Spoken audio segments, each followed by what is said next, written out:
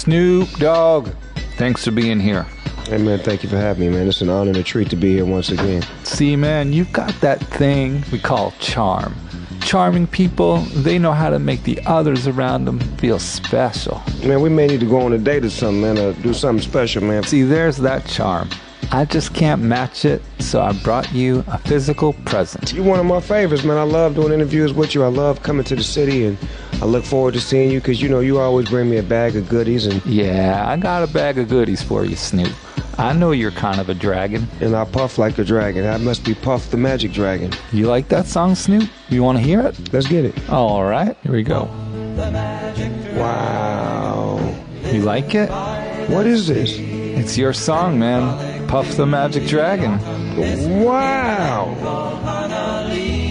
Wow. Oh, that's heavy. And that is so dope. Man, I can't believe you like this song so much. This is authentic, right? This is official like a referee with a whistle, man. Matter of fact, this is official like a Shiite Muslim with a missile. Oh, my. Painted wings and giant's rings. Oh, my God. That's dope. This is fly. You want a copy of this, Snoop? You want to go pick it up for me? Really? You like this that much? It's very smoky, it's very foggy, but, you know, what would you expect from the doggy? Yeah, it's your style? You gonna rap on it? Ooh, they live in the streets and they hustle for fame. Some playing for a living, some clank cocaine. See, it's not a lifestyle, it's a full-time job. And if you live in Compton, it's like a macabre. From block to block, everybody's bad. And if you don't know where you at, you better tuck in your rag. Man, that's pretty hard for such a soft song. I got some beef in my teeth and some chicken too. Hey, that's a cavity. Hey, that's Snoop. And if you don't brush your teeth, this is what you do. You be a yuck mouth. Man, you are funny.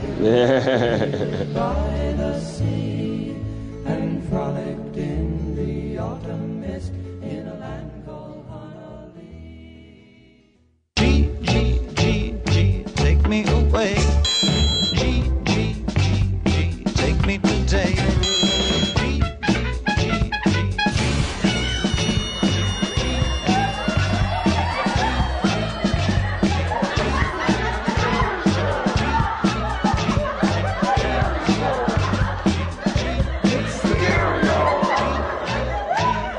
take me away.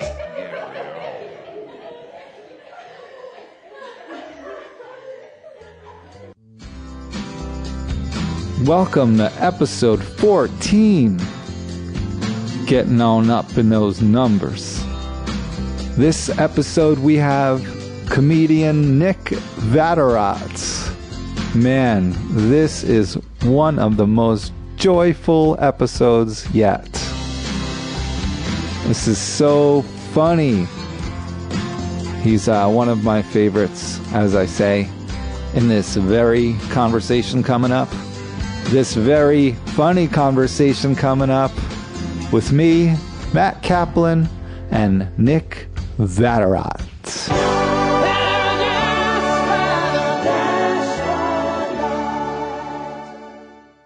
Figure it out once and for all. Here it is. Who's right? Who's wrong? We'll have all the answers. If you need any volume changes, you are number 4. Oh, great. Everyone good? I'm good. In I the feel cans? great. Nick. I'm often number 4 when there's 3 people. It's very weird. Every contest I was ever a part of. You're number 4. There's only 3 of us. That's how bad you did. I picked no one. Then I picked Nick. God, somebody who didn't even show up did better than the effort you put in today. Nice. Nick, thanks for being here. Thanks for being here as well. It'd be weird if I was here and you weren't. That would be, though it would still be entertaining, because you are one of my favorite living comedians. Oh my God! It's true. Thank you. Yeah. If I die, will you hate me? Well, if you die, you'll have a lot more competition. Yeah, that's a good pool of dead comics out there. Yeah. That's pretty good. Deadpool, that'd be a great. It keeps getting better. Yeah, it's Every time a comic dies. every year it gets a You're, better. you're better off dying sooner than right. later. So Oh, yeah. Die before you could ever hit your full potential. That's the best thing you could ever do. Have you hit your full potential? I think I maxed out junior high, maybe. I think I peaked. Freshman year. I had a sweet Adidas jacket and some Cavaricis, and I don't think I've ever been as cool as I was. You had some Run DMC, then you were just man. Yeah. I had some NWA mixtapes that a friend sold me out of his locker. I don't think you've hit your potential yet. Oh, yeah? Yeah. You think so. you think I'm still... There's still some damage I can do out there? Well, every time I see you perform, you have new material. Maybe that comes from insanity.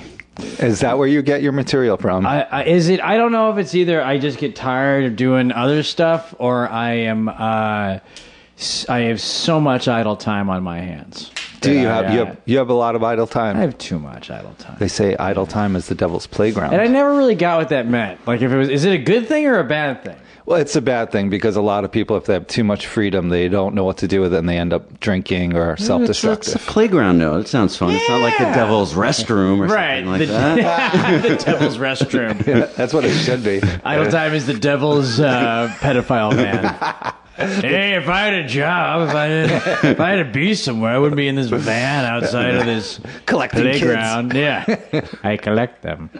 I want all of them. So, are you full-time comedian? I'm making all my money off of. I'm getting by off of all my creative pursuits comedy right now. Yeah, which is great. Which I'm very grateful for. A few years ago, I was able to kind of start touring enough just to. Not have to wait tables anymore. Oh, is that what you were doing before? Long time, over a decade or so. Of waiting tables. I did that too. That is one of the hardest jobs. I am so glad I don't have to do it anymore. I go out and eat, and I'll watch how customers talk to wait staff, and I'm just like, I don't think I could. Towards the end of waiting tables, like, I definitely was like, I didn't take the bullshit anymore. I would, like, snap at people and, like, you know. Yeah. I don't know. If you were mean to me, I didn't take it, you know? Well, there's such a power dynamic difference between being a bartender and being a waiter. A lot of times as a waiter, the customer treats you like a servant. You don't have the power. Right. But when I was waiting tables, I did it for like probably 6 years, and I was able to change that dynamic somehow. Oh. Where I would be like, I'm bringing you your food. You're not, you know, like... You're my guest. You're my guest, yeah. Well, I don't know, how do you do... What's the secret? It was just like a psychological switch I made in my brain where if they tried to treat me like a servant, I would pretend that they were a baby. Like a whining baby. Yeah. Sure. Did that affect tips at all? Did you do better or worse? Same. I was never like... But your soul was better. Yes. Because you know what it is? It's not only physically exhausting, but waiting tables is emotionally exhausting. It is. It's just... And, you know, the other thing is, you know, I was a bartender for a long time, too. And... bartenders, they got it made, man. I'm sorry. They just do. I've been on both sides of it, and like, you know, the customers treat the waiter like it's some sort of subservient, you know, person. But then everyone's trying to get the bartender to be their friend. Everyone's trying to, like, they look up to the bartender, like they're like the celebrity of the wait staff, or something like. They're trying to impress them and over tip, and you know, I would blow my mind that I'd wait on some table for like an hour and a half and get $3, and then this guy just pops 3 Bud Light bottles and gets a $4 tip for it in 30 seconds, and it's just like, oh, he does nothing, and he just complains. He complains. Oh, I totally requested off. Hey, Shonda, are you gonna work for me Thursday? Because I requested off, and it's such bullshit. I gotta come in. I gotta do the fucking mid. You make $100 in your 2 to 4 shift, and you're bitching about it. Have you figured out why that is? The dynamic is so different. It's stigma. It's just we've decided that it's just, you know, we've projected that this role is it's. Do you think that's traditionally bartending is a man's job and waiting tables is a woman's job? Is that where? Oh, I think women kill it harder than the men in the bartending nowadays. But I'm saying, like, traditionally, maybe that's where it all started. I think it's maybe like it's just a cool factor. They're around liquor. You know, they're around liquor, they're around the spirits, the alcohol, you know, where it's just bringing, you know, bring me my food. Where is my ham on a bone? My bone-in ham. Bring me my bone-in ham and cornmeal. You know, it is. It's like, I've spilt. Clean my spill. I've boffed. Clean my boff. Bring me my vomit bucket. I want another meal. To the vomitorium. Stick your thumb down my throat and make me vomit this thing I love so I could have more and stiff you for it. People do turn into little children around food, though. It's really weird. Yeah, there's like, I hate when you clean up stuff off the floor that we didn't even serve. It's like apples and Cheerios on the floor. Like, where did that come from? We didn't serve Cheerios. Yeah? Children. Is that what it is? Yeah. They make a mess. Everyone should have to be a waiter at some point, I think. That's what they say. You have to do it at one point. It's just so... I can't believe... I don't know. I just can't believe how people talk, you know... It's like, we got to figure out the Middle East. We got to figure out all this stuff. Can you be nice to the waitstaff? We start there. You can't even be nice to these people. If you can't be nice to them, we're not going to get the Israel and Palestine to get along. Yes. You can't even get along with the guy who's just trying to help you. Bring in your food, buddy. Yeah, you're jerks. I don't know. That's my overall thing right now. Is like, I think. Enough of like the division of everybody. It's this group. It's that group. It's everyone always talks about you. Yeah. It's the assholes. It's us versus the assholes. I think that's what it should be at the end of the day. It should be every race and every creed and every job versus the assholes of every creed and every job and every race. Instead of us fucking like being it's them. Everyone says them. Right. And it drives me crazy. But even I'm so with you on this. Even when you say black, white, Jewish, blah blah blah, you're still separating people. Still separating. Yeah. You know, it's all cops, you know, do this or all. And I listen to both sides of. I'm going back to St. Louis for Thanksgiving, and that's where you're from, right? Yeah. Okay, right. And it's gonna Thanksgiving in St. Louis last year it's gonna be a lot different than this year.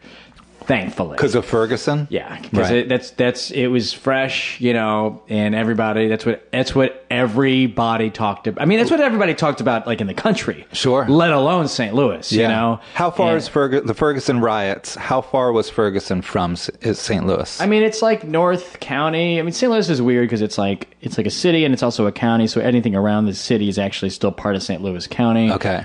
So it's like I believe it technically is St. Louis, but as far as like from the epicenter, like I don't know, that's up like in North County. I live in sort of like I guess West County, I guess is what you would call where I'm at. So it was like totally politically charged last Thanksgiving. Like it was, you know, living in New York and talking to all like the comics, you get the uber liberal, sure, like, you know, point of view. You're like, how can and you're here and you're like, yeah, how can anybody disagree?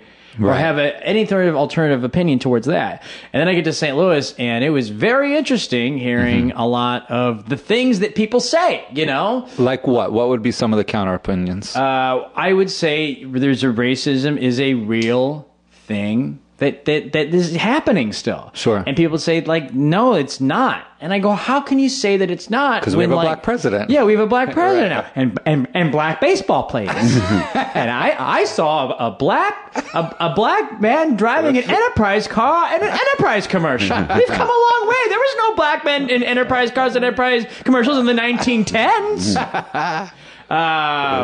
You know, the arguments that you hear are just like, it's not like, but it's also this thing too, where it's not like, you know, like it's not like white people in St. Louis are like, there are some racist people there for sure, you know, everywhere. Yeah, they're everywhere. Yeah. This whole Columbia thing that happened, I mean, that's a whole other thing, in Columbia, Missouri, but like, you know, like it's not like when people say, you know, when I say, well, you know, I listen to one side of opinion in New York City, and then I listen to another side of opinion in Missouri, I know people think, what, that, you know, they should be racist. That's what is the opposing argument that they're saying? And the argument is like stuff like, you know, I'll be like, well, my buddy, I go, all right, so I'll bring up, I go, my buddy, you know, I talk to my buddies about this. They get racially profiled all the time on a regular basis, you know? And and they'll be like, do they though? Like, or do they just say that? Like, why would they lie to me about it? You know, it's like, but they exaggerate how often it happens. Then they bring up an example of when they got profiled. You know, they'd be like, well, we were in the car and the cops pulled us over and we weren't doing anything. And it's happened to me too. You know, it's like, St. Louis, I remember when I was in high school, I have tons of stories of cops just doing terrible things to me, you know, like as a youngster. Yeah, pulling me over for literally no reason, going through my trunk, you know, looking for guns, when I'm in like a nice part of West County. Like I didn't do it. They literally, you know, so now I take that and I chalk that up to that moment. That was a specific thing. There's a lot of like white people in St. Louis because when you're young, they just think you're a young thug punk. Probably. I was probably profiled as a youngster. Right. You know, like that was probably the racial profile, or you know, like the prejudicial of being young. You know, up to no good. Yeah, I had long hair. I mean, that's probably what it was. You know, but you know, but you know, there's a lot of like white people in St. Louis. They'll bring up an example of when that happened to them, and they'll be like, "So what? What did TP pull me over because I was white?" Right. You know, I'm like, okay, I know, but how often does that happen to you, and how often does that happen to like, you know, all these like other friends of mine that it happens all the time? But how do we move past it? Because pointing out the differences can be just amplifying the differences. So I think everybody needs to stop saying them and they, and everyone needs to start just being like we and I. Like, what can we do? What can I do? You know? Right. And you say that though, and then everyone's knee-jerk reaction is, but it is them. You know, it's like you say, like it's the cops. The cops are doing this. You know, like. And it is the cops, you know, but like it doesn't like no one's ever like shouted like so much that racist people are like, you know what, I'm gonna stop being racist. You know, there needs to be like I don't know, like I try to like, instead of just when I get to St. Louis and I can't just sit there and just go stop being racist and just scream at them, you know, it just doesn't work, you know. And can you change people's opinions? What I try to do is it's so hard to change people's opinions. All people want to do is just wait till the other person's done talking so that they can say their part, right? You know, right. and I'll try to like bring up, you know, the good part about being in New York is that you're around so many different diverse people, and then you go back to like, you know, Missouri, where everyone's around like-minded, identical types, you know? But it's crazy hearing the arguments in St. Louis. Like, they'll bring up the, you know, like I said, they'll bring up the one example where they got pulled over and be like, well, does this mean I was pulled over because I was white? No. Well, then how come black people could just say they were pulled over because of black? It's like, because they were half the time, you know? I have a bit that I've been working on where I think that we all unite when the aliens invade. Oh, right. Yeah. We'll all be earthlings, you know? And maybe that's what it takes. I think that's hilarious. A common enemy. It will be. It will be. And then we'll all be racist against the aliens. Exactly. You know? But at least more of us will be together in on it. It's so stupid that's what it generally takes. You know, it generally takes like a bigger evil. It sucks that you have to deal with that on Thanksgiving, because everyone has to deal with their, you know, super politically charged family and Thanksgiving. Well, it's so funny how Americans can't stand each other until like a national thing happens. Then all of a sudden everybody's, you know, like 9/11 happens, and then everyone's just like helping each other out and, you know, and doing this and doing, then like a couple months go by and you're back to cutting people off on the highway and shit like that, you know? Yes. I'm sure there are plenty of people who are like, oh, you know, Paris got attacked. Right. Oh, they're French.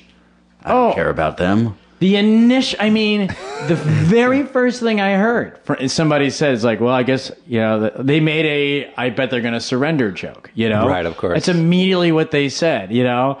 And like, I get the whole you can make jokes about anything type of thing after a tragedy. I get it. I totally get it. Meanwhile, Hollande said exactly what any U.S. president would have said. You know, we're going to attack them full force, no mercy. It's like, that whole thing, you know, and then you got Geraldo Rivera, who's mad at Obama for not doing enough. You know, he thinks he's not doing enough. Like, really, you're privy to all the intel that the president of the United States has. I'm not saying Obama isn't doing enough, but I'm also saying, like, who knows what the hell? What do you do? They don't have a country. They don't have a place to like. I guess there's pockets of Syria and Iraq. Yeah. It's not like Germany where you can just bomb Germany. It's not just Japan where you can bomb Japan. You know, Japan. We bombed Japan, and there's a lot of like innocent people that got killed when we bombed them. Yeah. And they as a people have been like, all right, fuck it, we'll be cool with them now. But you now know? Tokyo is so modernized thanks to us. Right, we did it. It's not gonna happen. There's there's this constant thing where like you know like if we bomb them, that's not gonna like shut them up. You know, and who is them? As them, yeah, them, exactly. they. Well, they're like the extremists are like beyond. You know, like there is a this is also another thing. The extremists. You're talking about the violent extremists, right? I would argue that a lot of Islam is extreme in general. You know, even the non-violent ones. When you have your women walking around in burqas, absolutely. You know, sure. So it's all. A lot of it is pretty extreme. Well, any religion is extreme to anyone that doesn't practice. The Orthodox, right. The Orthodox Jews are crazy extreme. You think a guy lives in the sky, and then like that's pretty extreme. You know, he lives in you believe in a mystical, magical cloud city. That's pretty extreme. Yeah. Jesus was born without just no sex. Right. That's extreme. Oh, yeah, virgin birth. Virgin birth. Totally pretty normal. extreme. Yeah, it's all extreme, man. Exactly. Yeah, it's crazy. I don't know. I don't know what there is I don't know what you're supposed to do about it. I don't know. You know? I think we're supposed to get by and create joy in the world. It's almost all we can do. Right. You know. Sunday I was watching football. I was like, what if we just made ISIS watch football? And maybe they're like, all right, we get it. Yeah. You know, they like they would accept our country and our ways. Yeah, if we could just get them into football, and then they would understand football. And be like, oh, this is pretty fun. All right, yeah, you can kind of get all your anger out through this, and like we should just hang out and drink, and just chill, watch football. They'd be like, fuck you should call it soccer. Right. It's infuriating, man. I don't know. Yeah. It's such a bummer. And now, does this inform your comedy? I don't know. I feel like my comedy over the past, I hated. I generally stayed away from like political comedy for the very long time, and I feel like in the On past, purpose. like I don't know, maybe a little bit of ignorance, maybe a little bit of like, I don't know. I you know what it was? I just didn't care. Yeah. You know, it all just feels so just like helpless to care that you can't like do anything. No one wants to listen to what you have to say. Nobody.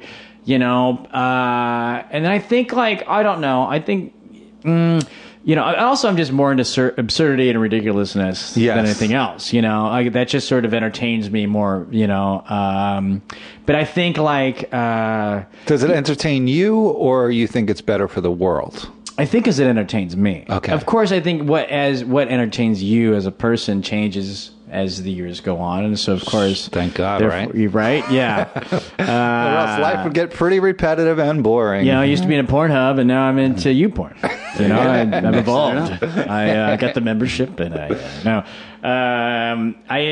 which by the way, Pornhub. Did you see that last week? Pornhub. There's a new video game that came out, and Pornhub reported a 10% drop in their streaming for because of the video game. Yeah, no, which just showed what a Venn diagram of of our population.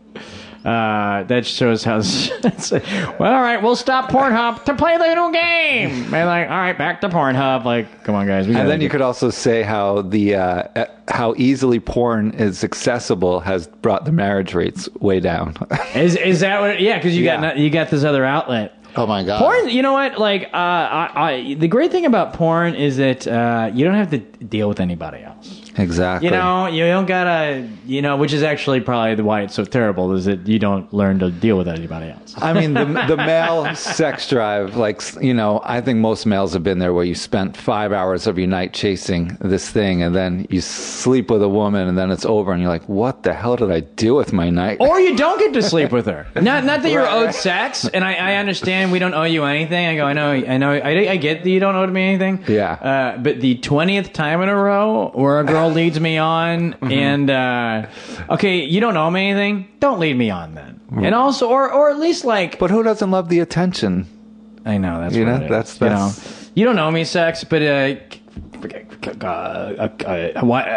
really a handshake at the end of the night. On the hand? Give me a kiss. You'd kiss a foreign guy in a heartbeat. If a foreign guy kissed you as a hello, you do it in a heartbeat. Right, you can't. right. We've been out 5 hours. I can't even get a cheek kiss. I can't even get a parting gift. Give me a parting gift. I don't need sex. I just need something to show that you didn't. You weren't pranking me the whole time. But you're in a relationship, aren't you? Which is the best part I love about the relationship, that I don't have to... The handshake at the end of the the night. handshake at the end of the night. Every time we go out, we've established our boundaries, and I'm saving high fives for marriage. There you go. Is that how you write your material? You just throw shit at the wall and see what sticks? Oh, you know how I do a lot of... some people write, I walk around and talk to myself. That's my biggest Out thing. loud? Or Oh, sure, yeah. Really? I used to kind of put headphones on and pretend I was singing to a song, and now I don't even care. What do I care? So you talk to yourself, you're just improvising out loud? Yeah, I think so. I think it's very fun to get high and walk around and talk about stuff, you know. If something is weird, I'm trying to think, I got asked to do a show last night, and then I was like, oh shit, well, what do I want to do? And it was a show because I do, if I've done your show a couple times now, great show. Yeah. But I like to do different stuff, you know, there's so many comics I love, but sometimes I see them I don't know. There's so many comics I love. I get it. Everyone has their own thing, you know. But sometimes it's the same comic at the same show doing the same material again, and they're a friend, but I kind of don't want to watch. You know, right, I'm like, right. I've seen you do this material here 3 times. You Yes. know? Part of me is like, what are they going to ask you back for? Because you got regulars that come and stuff, and also Right. I don't know, whatever. But I'm sure I do it too. Whatever, you know. If you do different shows, you can do the same material at different. Everyone has their own thing. But I'm just saying, it excites me more. The comics that I see switching up all the time are the I'm most excited about. Sure. And I just feel I have more fun. Mm-hmm. You know, if I go into the same bit every time, I also have this probably deep-seated fear you won't ask me back if I do the same bit every time too. You always kill, so there's no. Well, I'm worries doing about different that. stuff every time. If it's the same audience and I did the same bit, and then they booed me. But sometimes, maybe this is just because of your experience and how good you are. But sometimes I don't know if it's polished or if you're just winging it in the moment. Right. I think that's where you want to be. Yeah. Although you don't want your polished material to. But sometimes You don't it want the does. polished material to seem like you're winging it. Right. I was like, did you just make? Hey, that bit. There's something there. I think there's something there. Yeah. Dude, I've been doing that for 10 years. That's my best bit. Well, sometimes you could see comics do their polished material, then you could tell when they're doing something new. Sure. I think if you can not trick them, but sort of make it sort of like this mirage of this illusion of what's stream of consciousness and what is premeditated in it. I think if you're able to blur the two, I think that's a good sweet spot to hit. It's hard to hit. You know? Your new stuff, you're presenting it like it's old hat. I think on my good days, I think that's what I'm trying to accomplish. Right. You know? You're faking the confidence. Or it's something about it comes off.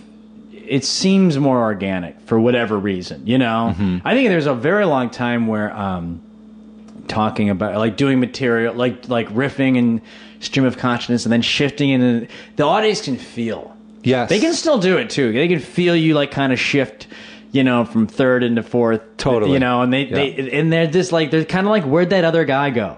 Because you know, it's like fireworks. Happening it live in front of you is so much more entertaining than watching a recording of it or a issue of it. I mean, Matt does improv and he's an actor. I mean, with improv, the audience senses that it's off the cuff. This weird sense. Yeah, they love. That's why it's weird to do improv when they have stand up and improv together in the same show. It's sometimes weird. It's definitely weird, especially if there are times when the audience doesn't really get it or know what's going on. Why are there 4 comics on stage? Right. And they're just kind of talking to each other about dicks. It doesn't... Right. Oh, I'm sorry, that's my fault. It takes a good host to explain what's going on. Oh, is that... it sounds like you got a free guy. So, but a lot of your stand-up, Nick, is improvisational.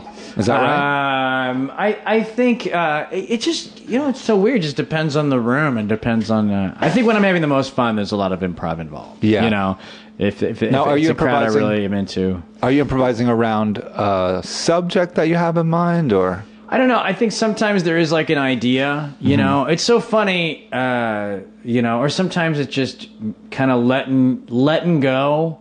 Mm-hmm. And just seeing where your brain wanders on stage, and then sometimes it's a reaction of an audience moment. Mm-hmm. I think if there's a way, you know, there used to be this I don't know. I think there was a dumb trick I kind of realized early on doing clubs, and it was I had a stand-up joke. It was a set-up punchline joke. You talking about doing standard comedy clubs? Just regular. Okay, I just got into clubs, and I was very like when you first started. I don't know. At least for me, and I think a lot of comics when you first get into clubs, you're so rigorous. You've your defined 5-minute tight set or whatever, and you don't stray from it too much, and you're just trying to get as tight of a set as possible. And you can tell the guys, the people that improvise most, I feel like the guys that have been doing it the longest. Sure. You know, like when you go to a show and a guy just crowd works the whole time, you know. Yeah. And there's different crowd work guys. Some guys are sort of hacky crowd work guys, you know, and some guys are just genius. Yeah. You know, like making the whole show unfold. But a lot of, I don't know, a lot of it just comes from stage time or whatever, you know. But sometimes from being at a lot of shows and running a show, sometimes the seasoned comics don't do as well as the people that have their very strict. Right, because they're more, sometimes I think seasoned guys sometimes get lazy. Is that what it is? Or you forget. Yeah, or I don't. Yeah, I think they get lazy. Young comics are hungry to make every second of stage time count. Right, and like they're out there to impress still. They have something to prove still. It's like when you have too much sex, you just lose your sensitivity. Yeah, you're just like whatever. Exactly, it's what it is. You know. Could we just have a handshake and call it a night? There's so many guys that you see like do it for a while, and you're just like, what? So what did I want to talk about tonight? Yeah. What do you guys want to talk? Like really, you prepared nothing. Yeah, exactly. You know, yeah. You're so confident that you're just gonna wing it the whole time. Yeah. I sometimes get annoyed watching like, you know, veteran comics. Not all. I mean, you give me some of my favorite comics are, you know. You never do that, by the way. Like every time I've seen you, you're commanding the stage. You're never putting it on the audience. Like, hey, so what do you want to do? What do you guys want? Which it is sometimes. Sometimes beautiful organic moments do come from that. Some guys are very good about like kind of getting, like what is. I'm trying to think of a good. Rory Scovel and Moshe Kasher are great at like getting including the audience. Rory's almost more a stream of consciousness kind of talking, and more, from what I've seen of him, a couple shows I saw, he just picked something from an audience moment and like ran with it, and it was amazing. So some guys. And I haven't seen him enough to know if he does that all the time. But the couple times I saw him do it, it was amazing and it was awesome, and it was a good thing that's I was so glad that's how he. But some guys just come out and be like, yeah, so what's up? And then I hate it when they do it. They're like, so and then they got nothing, So what do you do? And they're like, I work in finance. But finance? What the? Idiot. And it's like probably they're just being mean to. Yeah, what's that? Yeah, exactly. They're just being mean to the guy, and they're like not doing anything. So I remember like there was talking about the bleeding of like the material into like riffing and stuff. There was so early on I had this bit. This is such a dumb bit, but there was when you get married, you're supposed to spend 2 months' money on salary. On the ring, on the wedding ring, 2 months' salary, and I was like, 2 months' salary, yeah, right. Like I'm gonna spend $300 on a ring. Now, what happened though was I told that joke like the second or third time I told that joke at a club. I said 2 months' salary, and a woman goes, "It's actually 3 months' salary." Oh God! And it was a woman sitting by herself. And so, improvised in the moment, 3 months' salary, says the woman sitting by herself with no guy around her at all. Right. It killed. And then, so now that they know that I've improvised that in that moment. Yeah. So now when I say, even 2 months' salary is a lot. Like I'm going to spend $300. Now it sounds like they can't tell if. Maybe that was the joke, or maybe it was a riff into that, But then, like, I had this whole, like, kind of lonely person trying to get married material. But because she kind of outed herself as that, it seems all like it's stemmed from her doing that, right? So it was I was able to fake, and like I was like it was the first way I was able to like sort of like it was the best opener. I like it was my best opener early on in clubs because it just felt like me riffing for like 5 minutes straight. Yeah, but they were just because like but what kept happening though was almost every time I said 2 months salary, a woman would yell 3 months salary. And they're always alone. Yeah, well, if they weren't alone, like one time, I think it happened again the next night. The next night, and she wasn't alone, but it was only women with her. There was no men with her, you know. So I was like, oh, it's the woman who has no men around her at all, you know. Right. And then the third time it happened, I looked at this guy. And I was like, did you know that? You guys aren't together? Of course, because she wants to. I was always able to riff on that moment of making her look.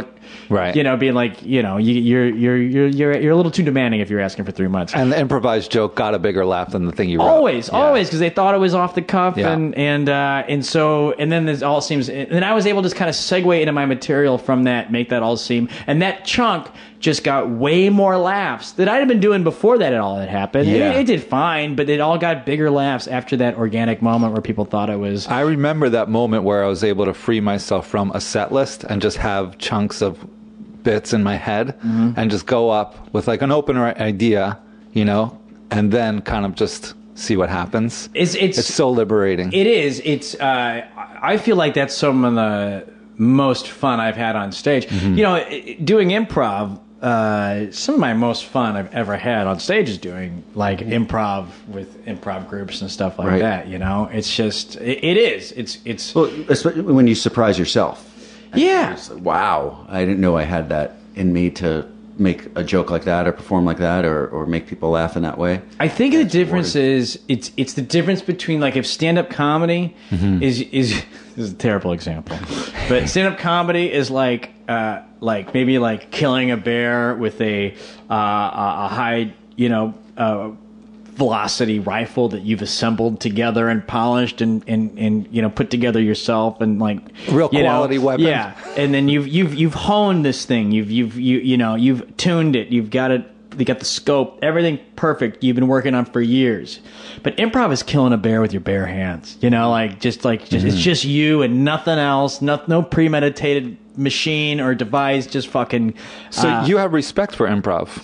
I love improv. Yeah. I love making fun of it like none other. A lot of stand-ups love to make fun of improv. I make fun of stand-up. I make fun of it all. You know, like, I mean, I think improv's stupid. I think stand-up's stupid. I think they're super fun. I think they're great. I think, honestly, I think the best improv in the world, and people will hate me for saying this, is better than the best stand-up. I'll fucking say it. But I will say the worst improv in the world is so worse than the worst stand-up in the world. I mean, like the worst stand-up in the world, you know, like the best improv in the world is just a little bit better than the best. The best improv is just a little bit better than the best stand-up. Just because like there's just things that I've never like. There's improv shows that I've like tried to tell people about and spent like 20 minutes trying to explain to them what happened in this show. You know. I've never done that. Because they didn't get it, or just because I'd be like, well, this thing happened and this thing happened, and then you know, like it was just they weren't there. They weren't there, right. No, yeah, now he's explaining to the guy next to me. I don't know what is it. Okay, they're making it all up. That's what it is. They're not. There's no objects. They're pretending objects are there, and he's not really Mexican. That's just a really racist accent he's decided to do. Yeah. Even though it's a guy, he's pretending to be a girl. Yeah. You got it? You get it? Okay, they don't change the clothes. You just have to go along. Just go along. Well, you've pretended before, you know. He didn't even change his shirt. Yeah, I remember when I was in college, my manager said that his wife, they were watching Whose Line Is It Anyway, and he was dying, and he thought it was the best show, and she hated it, and he wanted to watch it every week. And for like the third or fourth week, she goes, "Why do you like this show so much? It is literally the stupidest thing I've ever seen on TV." And he goes, "You do know this is all improvised. They're all making it up." Right. And she didn't. She was from somewhere else. She was like from she was from South Africa or something like that. There was just a disconnect. Well, that's between why American. That's why the audience needs to know. Like at my show where we have improv and stand up, the host needs to tell them, "All right, this is improv. We're making it up," so people could understand. Because it's like the audience when a stand-up gets up there, the audience kind of folds their arms like, oh, you think you're going to make me laugh? But when an improv group gets up there, it's like, oh my God, I'm nervous for them. This is going to go horribly wrong. It's way more nerve-wracking to watch improv. And plus, it's like then you give them a little permission to fail too. You know, absolutely. There's not as much pressure to be funny right out of the gates. That's what's so funny about her thinking that stand-up, that whose line is it anyway? Was that they just wrote this show where a guy comes out with a big comb and then makes, hey, look, it's like a mustache. It's the worst sketch show on TV ever. That is a terrible sketch. But once she realized it was improvised, it was her favorite show. Right. And that's also a show where they probably taped so many improv and then just picked the best of them. Oh, absolutely, absolutely. And plus, that's not even real improv. There's a gimmick. It's more short form. It's short form. It's hard. It's hard to fuck up. Yeah. You know, because you have this device of like, now do it backwards, and just doing anything backwards is funny looking. Or where it's like real improv, where it's just the characters in the moment and everything like that is, or long form that gets away from the herald and kind of comes up with a form in its own self, Did you study at UCB or anything? Not UCB. I worked for, I was on tons of improv teams in Chicago, tons of teams on Improv Olympic, Annoyance. I worked for Second City. Oh, wow. Okay. Yeah. Cool. Did you start with improv before stand-up? I did improv in college on like a short form type group. And then I did that years before I even tried stand-up. See, I could tell because it informs your stand-up. You know what? I guess, but I also I think also just by the luck of the draw of what came my way. Well, there was no stand-up I went to Mizzou. There was no stand-up there. My roommate was, he is a guy who did comedy sports in Chicago. And he was friends with the guy with the committee of the University of Missouri. And the guy was like, hey, we don't have an improv group at our university. Like we're like one of the only colleges that doesn't have an improv group. You worked for comedy sports. Would you want to? Nice. And he was like, sure. And I was his roommate. And he was like, hey Nick, would you want to be on this improv group? And I'm like, just blowing a tube in the, yeah, why not, man? And of course, if that phone call was like, hey, we're starting a stand-up club, would you want to? I would have said sure. I would, whatever it was, Starting a chapter of the KKK. Yeah, all right, yeah, I got time, man. Hey Nick, want to join ISIS? Yeah, I got time. I got weekends free. Do they do weekends? Can I do bits? Do you care if I do bits? Is that all? I'm guessing though, just knowing you, the small amount that I do. That's who you are as a person. Improv works for you. Stand up in your style works for you. Fits my personality. That's who you are. You've probably always just been riffing and having fun with interactions and human language your whole life. I think possibly doing the improv helped me get to that point in stand up faster. That version of me. That's trusting yourself. It was so weird when I got to New York. People were like, "You do a lot of act outs."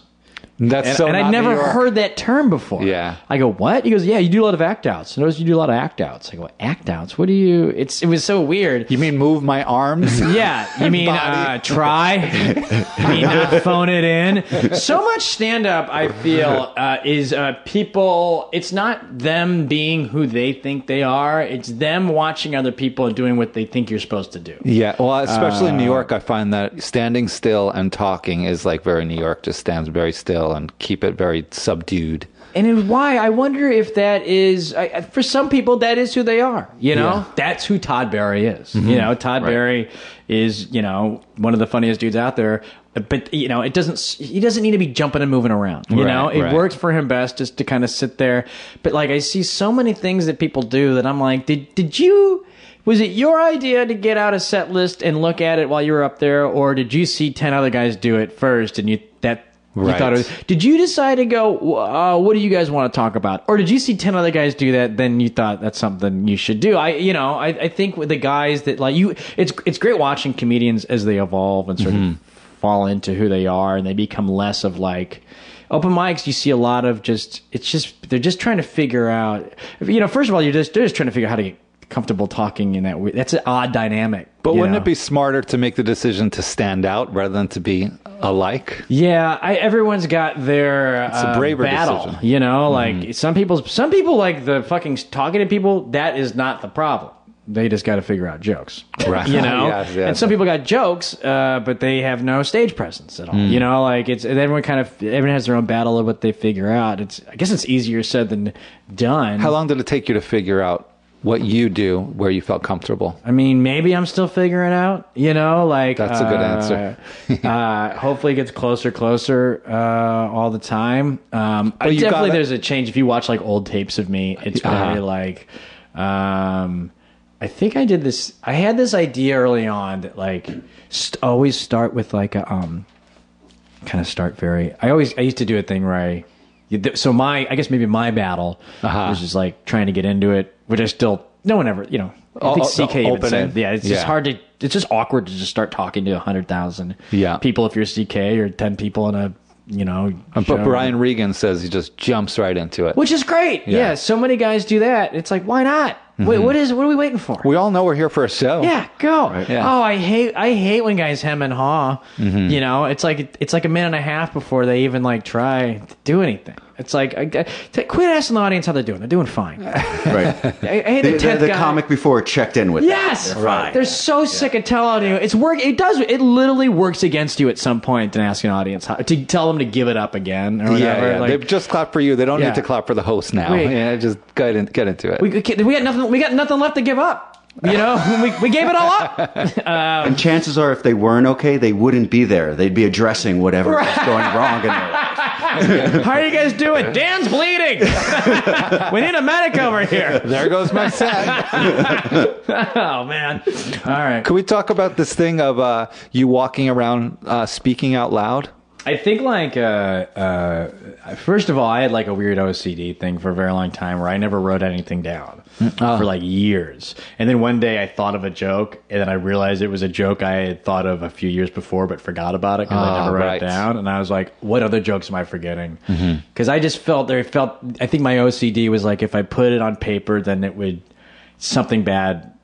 You know, it would be a negative energy of Like you would take the power out of it or yeah, something? I think so. You know, I think there might be a little bit of logic to it in that, like, like a thought from where it grew is better as opposed to like putting it down on paper, then later reading it on paper and reading what it is on paper as opposed to like reading it as it is in your thought, mind, you know. But you just have to try to remember the way that it was. But as a pot smoker, you can't trust your memory. I mean. Right, yeah. So you can't, you're like screwed thinking you're going to remember all this shit, you know? No, nowadays, like, no matter how lazy I am, if I have an idea, I just really try and write it down. You gotta, and sometimes you're like in mid-conversation and like, oh, man, I was super high the other day. My phone was dead, so I couldn't type it, and I didn't have pen and paper on me, and I was like a party or a bar or something, and You're just repeating it over and over. I was like trying to talk to people, but remember this thing, but saying that, meatloaf dildo, and like, and then like, Nick, what are you mumbling to yourself while I'm talking, huh? Meatloaf dildo? I'm very nice to meet you, Miss. You're the mom of the person I'm taking meatloaf dildo from. Nick, would you like something to eat? Yes, meatloaf dildo. Meatloaf dildo, please. Did you just order the worst food and call me a dildo? And after like 10 minutes, I forgot it. I just couldn't do it. Right. It was like, it was like multitasking. I couldn't talk to people, remember the thing, and be high all at the same time. And I was so mad. I was like, this is why I got to charge my phone, Right. like, or bring pen and paper for God's sake. Yeah, some people think that if the idea is that good, you'll just remember it. Tom Petty supposedly never wrote down any of his songs. Really? He'd have an idea for a song and he'd be like, if I don't remember, it wasn't good. I guess Jay Leno would say the same thing. Too. Really? Yeah. I totally disagree with that. Right. Well, no, it doesn't work for me. I got to write it down. I'm sure it worked for them. Also, I mean, Tom Petty was very, very prolific, but like, remember how many songs are in his catalog? 30, 40, 50? Tom Petty? Yeah. I don't know, probably hundreds. Does he have hundreds? He's got like... He's got the Traveling Wheelbarrow. 13, 15 albums out probably. Right? Does he really? I think probably. so, yeah. I don't know. I was gonna say like remembering your one line, like I'm just saying like there's only 10 songs. There's only like 16 songs on an album, right? As opposed to a comedy album is like 300 jokes on. You know what I'm saying? Like there's a lot. It's a lot. I mean, also, if I was writing Tom Petty songs, who forgets Last Chance of Mary Jane? You know, who's gonna forget Free Fallin'? How many hits did he forget? To even Right. Yeah. What happened to his meatloaf dildo? Right. It just wasn't catchy enough. If Meatloaf Dildo was a catchy tune, there's no way I'd forget Meatloaf Dildo. You know? That was his song before Free Fallin'. It's the one he forgot. So as you're walking around, you're speaking out loud. I think what I like for instance, like this is one I wrote down recently. Sometimes it's just walk around and just kind of like, you know, sometimes just get high, walk around, sometimes just kind of walk around. I think it's best served to have a couple of things to think, what are the things I want to talk out, like subjects. Know? So here's a couple of them. Like, you know, what was one? Here's one. Here's the Live Girls one. The Live Girls one was like something I kind of riffed the other night, and then so I was like live. The idea. So I just kind of walked around and be like Live Girls. The idea of Live Girls outside of like, you know, and this is what I do. Just kind of walk down and be like, what I do is it like, okay, let's say I'm walking on stage right now. How would I do this? Right. You know. And sometimes I'll time it too, you know. Wow. I don't time it as much as I used to because I think, and this is where veterans get lazy, because I have the luxury of more stage time than I did when I was not doing like headlining a club, you know, 5 times in a weekend, you know, when I only had like 4 shows of 7 minutes. I was a lot more, you know, tight on my especially like an open mic, like a 2-minute open mic. I love you give a comedian 2 minutes, he gives you 2 minutes of comedy. You give him 45 minutes, he gives you about 22 minutes of comedy. Right. You know, like it's a much looser affair. Yeah. So I think I'm not as worried about the time as I used to be, but sometimes I would time it and try to get like, so I'd be like, all right, so like Live Girls, like, you know, hey, you guys ever see Live Girls? They have outside, like, what is it? You know, what is, you know, of course, why don't they say naked girls? You know, like, why are these live girls? Like, they're just like these, you know, like it's some sort of like the worst carnival in the world, you know, like step right up and see a living, genuine human lady, folks. That's right.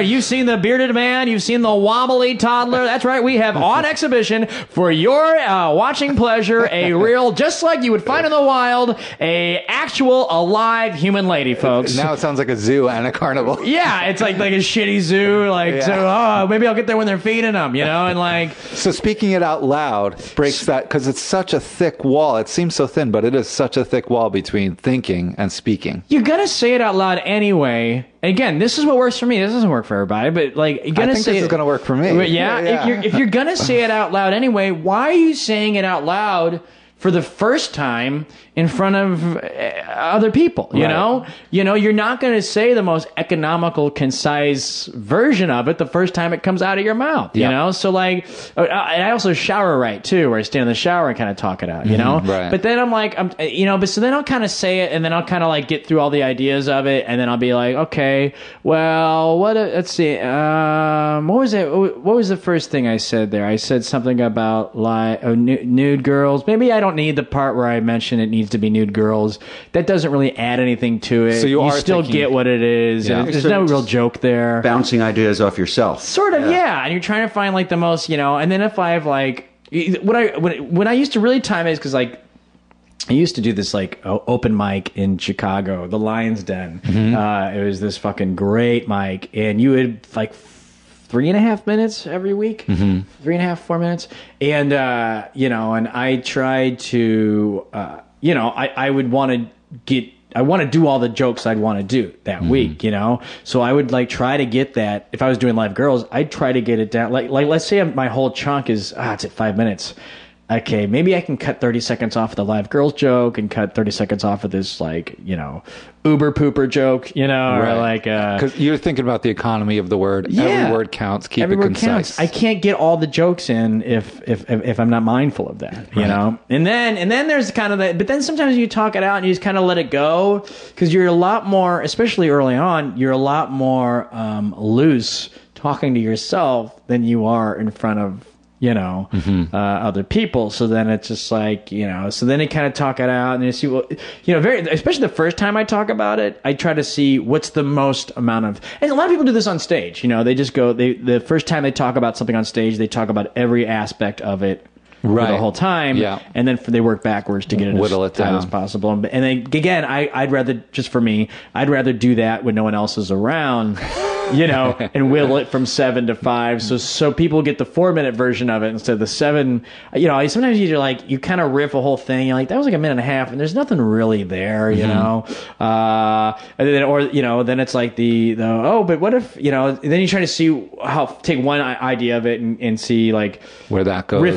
Riff it again, and then it's kind of like, step right up, and it's like, step right up. Wow. Oh wait, who's this guy? He's like, oh man, he's the little boy outside of the carnival. He's like, wow, live girls, huh? Oh, I always want to see a live girl before. Oh man, I've never seen one. I've seen them on pictures, but that's interesting. So you're exploring all the different sides of it, all the different spectators, the people involved.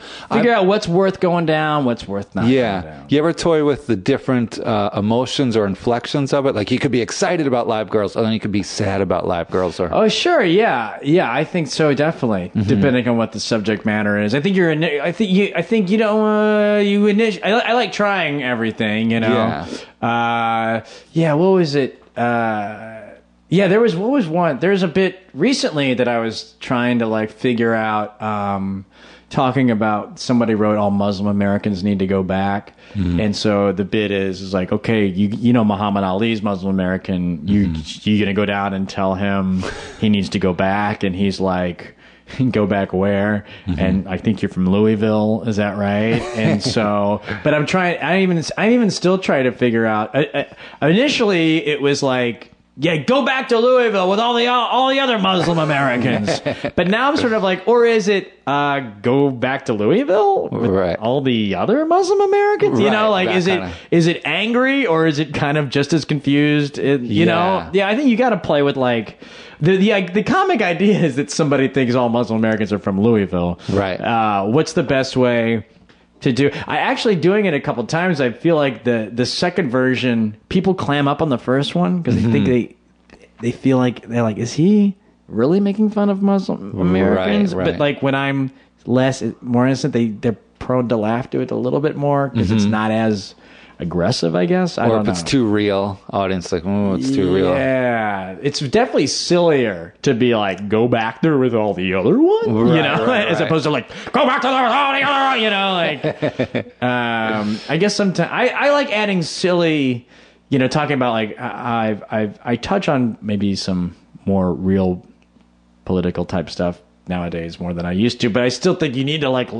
I at least feel like I gotta fucking put a silliness into it. Otherwise, people are gonna be like, "Hey, man, come on, we're here to laugh and forget about all this shit," Yeah. Now, touring around, do you find different audiences are expecting or wanting different things? I think I think I don't even think it's a context of region as opposed to venue. I think a comedy club audience has a different expectation as one in a rock club or a black box theater or some comedy collective that has built up a bunch of liberals. Yeah, bunch of liberal hipster granola mustache wearing. This is where I do all my vegan jokes. Yeah. Talk about comic books and why the right is wrong. That's interesting. So it's more about venue than region. I think it definitely is. Salt Lake City. I had this Christian chunk that it hit harder in Salt Lake City than it hit anywhere else in the country. Interesting. Just last week I was in Wilmington, North Carolina, and I had this like kind of the bit is basically like sort of like it's sort of saying it's kind of pro-Muslim president. Not so much pro-Muslim president as it is just the idea of like America is this place that anybody can become anything, and more we're kind of being like, yeah, but not these people for this job, and not that people for that job, and just the sentiment. I understand what drives the sentiment of a Muslim shouldn't become president, but I also disagree with just that blanketed statement, you know? Well, that's good for comedy because you're seeing both sides of it. Just, yeah. And I was like, they're not going to be on board with this. There should be a Muslim president. Because, you know, but I take it from my point. I was like, that would totally mess with the terrorists. You know, they would get super confused because we say that we accept Muslims and that, you know, and plus if, you know, I just kind of, you know, for comedic reasons, bring up the idea of like, what if this is what would happen if we, you know, right. And it also just to kind of hit home, like, you know, you guys are these people are so against, don't take away the Second Amendment, but then you got to honor the Second Amendment, but then they don't honor the idea that anybody can become anything in America, and that's what we were built on, you know. And then it ends with this whole like thing of like just, you know, like I would love a woman Republican Muslim candidate that's Asian and has a British accent, like because that could prove that anybody can become anything in our country as long as she's hot. As long as she's like got a sweet pair of knees. But that part right there hit harder than it ever had in any like liberal New York City, Williamsburg show. You know, like I was like, it made me so happy that I was like, oh yeah, it's not like a regional. It's not like the South is this or these tiny cities or that, or you know, it's like that. It was amazing that they accepted. That's the whole bit. They were on board with this idea. Like, yes, we shouldn't just be like, we shouldn't ruin, you know, this new Red Scare, this new Salem witch trial, you know, of that, like every type of person is a bad thing, and they are on board of anybody can become anything, yay. Well, wherever you go, especially a place like Salt Lake City, that's so Mormon and so religious, you're gonna find just as many people, not just as many, but a really like strong fraction of people that are so anti that. Yeah, because they're the most fed up about it because they are literally bumping elbows with these people, not just reading about them. That's why there's like a big punk scene out of there. Exactly. Yeah. To rebel against that whole thing. Yeah, it's like Japan has some of the craziest radical things because it's kind of a repressed culture. Right. I'm waiting. That's what I'm waiting for China to like, you know, like. Some weird art's gotta like. I think there's gotta be some sort of humor there. I don't know. I don't know too much. I'm waiting for like a really well-made product. No.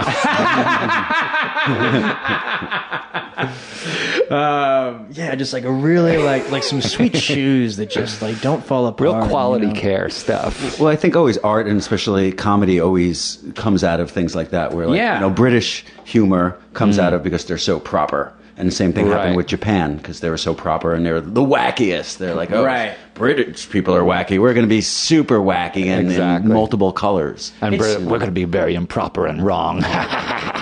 It seems like an old...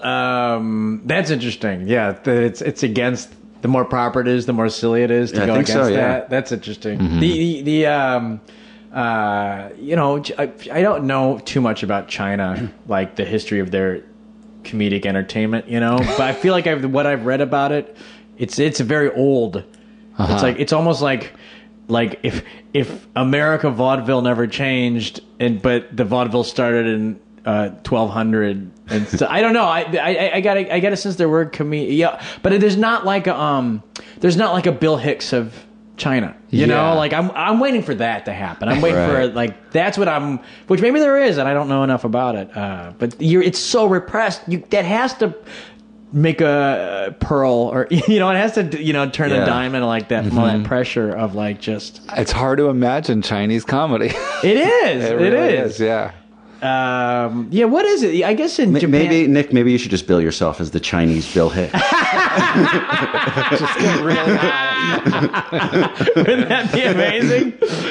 Like Bill Hicks, they were like, people only got him in England, you know? Like, they only get me in China, man. I don't know what it is. And it's only because they think I'm an idiot. They don't know what I'm talking about. They're like, look at this balding, weird white guy just dancing around. Look at all the act outs he does. He's funny looking. Yeah. They're just throwing squid at me or whatever thing they throw out there. I don't know if they have tomatoes. So now you don't have to talk about this, but you're in a relationship, right, with another artist? Yeah. Now, a comedian, and I've been in a relationship with another very serious artist. And you're in what people would call a power couple. Oh, is that what that is? Yeah, because it's more complicated when there's two artists. We can squat about 300 pounds each. There's a lot. We work on our core a lot.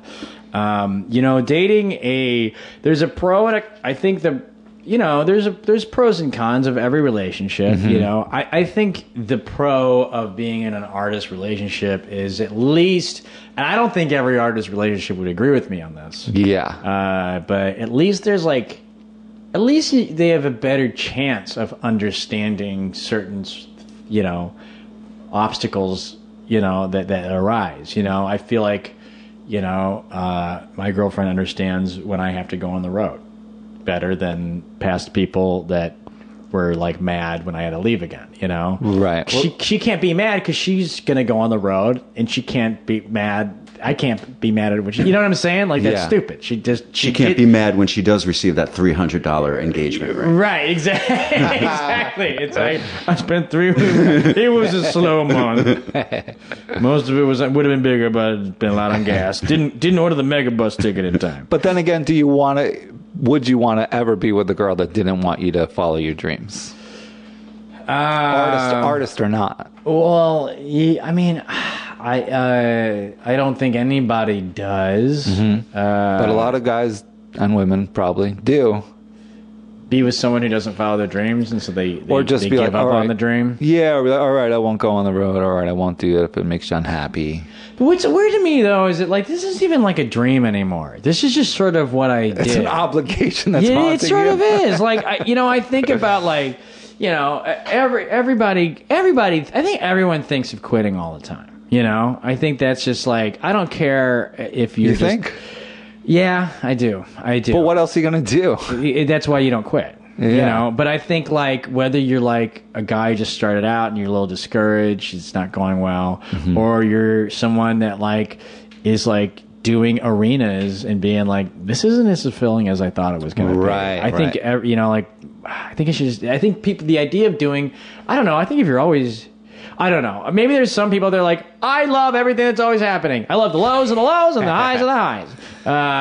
Those people are either really mentally healthy or totally psychotic. Right. Yeah. Thin line. But you're loving. I think loving the process is really important. Sure, but also at this point, I've put it's been there's no turning back now. I put 13 years into it. You know what I'm saying? Uh-huh. That'd be like going to be a doctor for 13 years, mm-hmm. and then being nah. I mean, you gotta kind of be a doctor, man. I mean, right. If it's genuinely not making you happy, if it was, I put in a lot of years as a musician, and now I'm just I kind of did almost all that I wanted to do with it, and so this is why it's important to kind of question if this is what you want to do. I think, I guess if you don't want to be, I definitely know people that have gone through all of the lawyer stuff, and then they come out from being a lawyer and they're I want to be an ice cream man. Yeah, they do. They want to be an actor. They want to do something else. Life is long. It's sometimes it's very, very feels very long. It depends. It's all in the timing of it, I think. So to say, I heard. But I don't. Yeah, it's I think sometimes when because people I've dated in the past are just sort of I don't want to stand in the way of your dream. Or I feel like I'm picking a dream over them. I'm kind of you wouldn't say, kind of? Yeah, but it's also an occupation. I mean, from a practical perspective. From a practical perspective, there's certain thing. I'm not a guy that's not like you said. I'm making all my money doing this. Mm-hmm. It is an occupation right now. It's not like I'm still working 14 jobs. Yeah, but you could trying and telling and never seeing my kids because I'm trying to do this thing. I'm kind of But isn't there a truth to it that you will always pick your comedy over your partner? No, I definitely have picked my partner over comedy often. If Louis C.K. was come on tour with me, we're going to tour for a year, and you won't see your partner for a year. I don't know if I'd do that. Where is that? Okay. Where is that tour taking? Outer space? China. Yeah, where is this? Yeah. Louis C.K. is he's the Bill Hicks of China. I heard. I had this. This happened before where I had something very important to someone I was dating and some really great opportunity. And I've picked the fucking thing that was important. So you do balance it. All right, that's it's because it's all fucking stupid. It doesn't mean it. This all is just it's not as important as we think it is. The thing, like I said, is like if what I've gotten annoyed about is that like, I don't want to stand in the way of your dream type of talk. But if like, again, if I was like a teacher, you wouldn't be like, I can't stand in the way of your dream of being a teacher. It's like, wait, what job? You're going to have to deal with a guy having a job no matter what the job is. What do you want? You love math more than me. It's like, no, I got to fucking make money somehow, I went to math school for fucking 14 years. I did all the math mics. I sacrificed for all this math, took the 8-week math intensive, I got the stupid math graduation shirt, I got all, I can't just not do it. No matter, it's like sometimes it's an excuse, I feel. You have to find someone that wants to support you as a person, regardless of the dream thing is an excuse sometimes. What would you rather have? Would you rather have a guy who works 9 to 5, or I was talking to this, I met these, what was it? They were paramedics or something like that. I forget what they were, but they were they do these 24-hour or 36-hour shifts. Right. Yeah. So they work 36 hours and then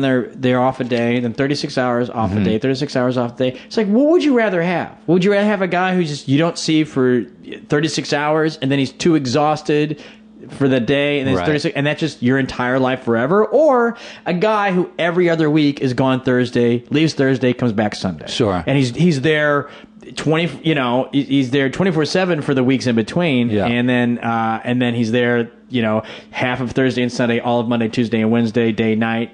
You're getting more time from that guy than the paramedic. But they, but you would never be like, I can't date you, you're a paramedic, but you don't want to stand in the way of your dream. You have to deal with some sort of schedule. There is also, I mean, when I was a musician, I was also dating a musician. So there's also that fear of like the walls closing in. So you being a comedian, dating a comedian, do you ever feel like when you're together, you just want to forget about comedy? You can't? I think I think we're good about it. There's times where your world feels small. Yeah. Is a thought that I've crossed my mind where I'm just like, I think when I feel like that, I kind of make the effort to push conversations to other things. Right. And I don't get any pushback for that. And she enjoys talking about whatever we want to talk about, And when she really wants to talk about comedy, I'll talk about it with her, because it's like something she wants to talk about, I think we've been dating for a few years now. I don't think comedy more. We've talked a lot about comedy. There's not too much, but there's still always unfolding things to kind of talk about and stuff. But yeah, I mean, sure. I think at times where I was like, if I was dating a botanist, we would be having a lot less comedy conversations. But at the same time, though, it's nice that I have somebody to talk about comedy with. Right, yeah. It's like you can't have... There's a plus and a minus for either way, you know? You're either like, oh, my world's small. We never talk about botany because neither one of you are a botanist, Or you at least have somebody that understands that's like... I was like, that I don't know, that transition, like, is it weird? Is it too heavy-handed that I'm going back in that whole thing? I didn't think it was, Right. Well, how in-depth do you want to get in with her? Like, do you want to talk about your act with her, or if you see each other, do you... It can be act, it could be industry, it could be show, it could be the scene, it could be, bookers and projects. Right. I mean, it could be any myriad of things. And sometimes it feels like that's a lot of... It takes up a lot of what we're not... That's what would happen to me. We'd get in a loop. Talk about music stuff all the time. Yeah, and we'd get in a loop and I'd be like, oh my God, I'm going crazy. Like, we have to talk about something else. Right. Yeah. But did she agree, though? Was she just sort of like, you're right? Or was she like, come on, guitars, what are they? I think she would see it rationally, but maybe not emotionally. Okay. All right. Because, when you want to talk about something, you feel like, no, I have to right now. Right. Well, I don't think it's uncommon for people in a relationship to share the same occupation. I mean, for the internet, that people usually met at work. It's just, I think, with music or comedy, you become more obsessive and you talk about it more. But it's also much harder. And it takes and there's also the idea of competition. Ever feel like you're competing? We had my situation. We had moments where we're maybe competing against each other, Did you have like, because in comedy, I feel like there's this constant like trying to figure it out. You know, improv conversations after the show, you know, or like, well, I felt like this move was a strong move because like, and I never felt that before. And I felt that, and I think that really worked out. You know, and you're Right. you're trying to figure out, okay, that good show, we had a great show, first good show in 3 shows. How can we recreate, what was it about that mindset that we can make that happen every time? Stand up. Oh, this set felt particular tight. You know, was it the audience? Was it the material itself, or did I sort of deliver it in a certain way? There's trying to crack the code in comedy is that they haven't. Is that like a thing in music too, where you're just like, how do songs work? Or I feel like in music it's just sort of like, if you come up with a good beat, you know you got a good beat. Yeah, because you handle it all in rehearsal. Right. It's all worked out in rehearsal. So you're never like trying to crack music. Well, you are, but in rehearsal. For the performance, it's so different than comedy. It's similar. It's very similar, but it's also different because you're just presenting it and you're hoping people come along. Right. With comedy, if you're presenting and it's not working, you're going to switch gears. Right. And you're going to make sure they're coming along with you. If the audience, if you have like a show you're not wild about, like you genuinely, but with 5 songs that like people love every time, you genuinely know it's the audience's fault. Yeah, exactly. They're just not into it. But you can't stop the song and grab them by the scruff. And that's so funny. Just like kind of like bail in the middle of a song and riff a song real quick. Yeah, I mean, that's what I would do because I was a singer. I'd talk to the audience in between, try to get them back on board. Right. You know. How much of that informed your stand-up? Oh, a lot. Like once I started stand-up, I didn't really have stage fright or any of that, or microphone problems. You know. How much did you say you don't do as much music anymore? No, I still play, but I don't perform out so much. How much overlap between stand-up and that? There had to have been like so much. Like I'm such a stage whore. When I was like in Chicago, like I just did everything, every moment to be on stage or try to do. Was there a time where you're just like music, comedy, whatever I can do to get on stage? Very few months, but comedy, as you know, it's so easy to get on stage. So I'd rather just focus on that. That is the beauty of stand-up over improv. Because improv, you got to get a bunch of people. You got to rely on others. You got to pay a coach. You got to rent a room. You know, or you got to book either get booked at a place, or it's just so much. For an open mic, you can just think of a joke earlier the day and show up. Yeah, you got to sit through a bunch of people and watch a bunch of cum jokes, and that's the hard part. Finger blasting material and cum. Why won't people talk about cum ever? Why do we think cum is so hilarious? But that idea of you and your partner talking about like deconstructing, that's kind of like what you would do in a relationship. Also, it's kind of good practice. Yeah. And like you're right too. People are gonna talk about that. Whatever, 2 doctors, 2 cops. Can we not talk about the case? This case is gonna go cold. Oh, imagine 2 cops. That would be really. And all they talk about is like police force stuff. Yes, that'd make me crazy. The other thing about it is that like to say that like, oh, we have a unique plight in what we do in something that's so just has so much. It revolves around so much joy. To say that is even a plight by any means is offensive, I'd say. Yeah. But I don't know how much you can talk about the morgue with your mortician wife, or like cop stuff. Probably gets kind of it's bummer subject matter. A lot of it. But I think the difference is with stand up is that you're pulling yourself out of yourself and you're watching yourself objectively. Where you're a cop, you're just thinking about the case and actual stuff. But do you think we talk about it more because it's joyful? But if it brought us down more, we wouldn't talk about it as much. Like, do you think Obama wants to talk about ISIS every time he comes home to Michelle? Exactly. Or is he kind of like, let's fucking watch House of Cards and probably wants to do that and have a lot of sex. Tons of that sweet Oval Office. I want to do it in the Oval Office. I do the worst Obama impression. I'm Barack Obama. Comedy is elusive, so of course you're going to be obsessed about it. You're going to be talking about it all the time. You're going to want to bounce stuff off of, especially if your girlfriend does see your set. If she's there, you can say, "What was that like? Why was that not working?" Do you ask each other for feedback? I don't. I mean. Sort of. I don't know. I feel like I'll ask her when I want to know. And she'll ask me when she wants to know.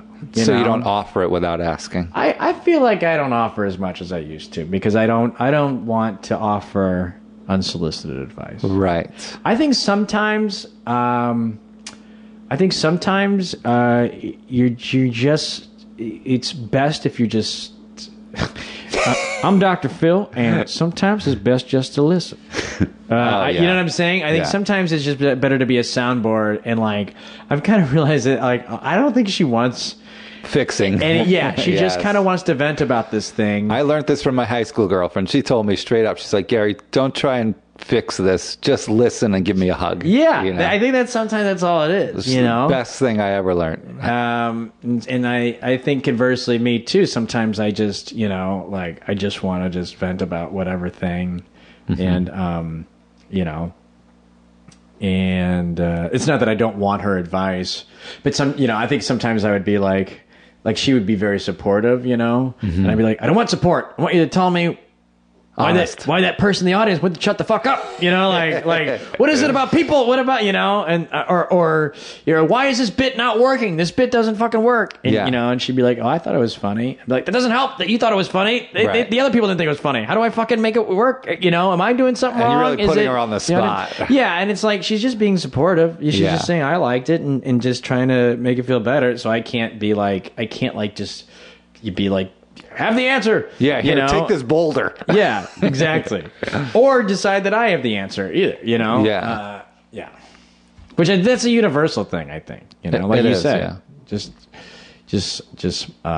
Yeah. Listen and a hug. Now, when you tour, are you touring alone? We're hoping to have audiences next year, but for now it's just kind of me by myself, wondering where everybody is and where I went wrong. Touring is me and her. We've done a couple things together. Oh, you have toured together? Yeah, that's cool. I'm not at a place to bring an opener. Yeah, most places. I'm barely getting by getting myself there, you know, and so and a lot of places too.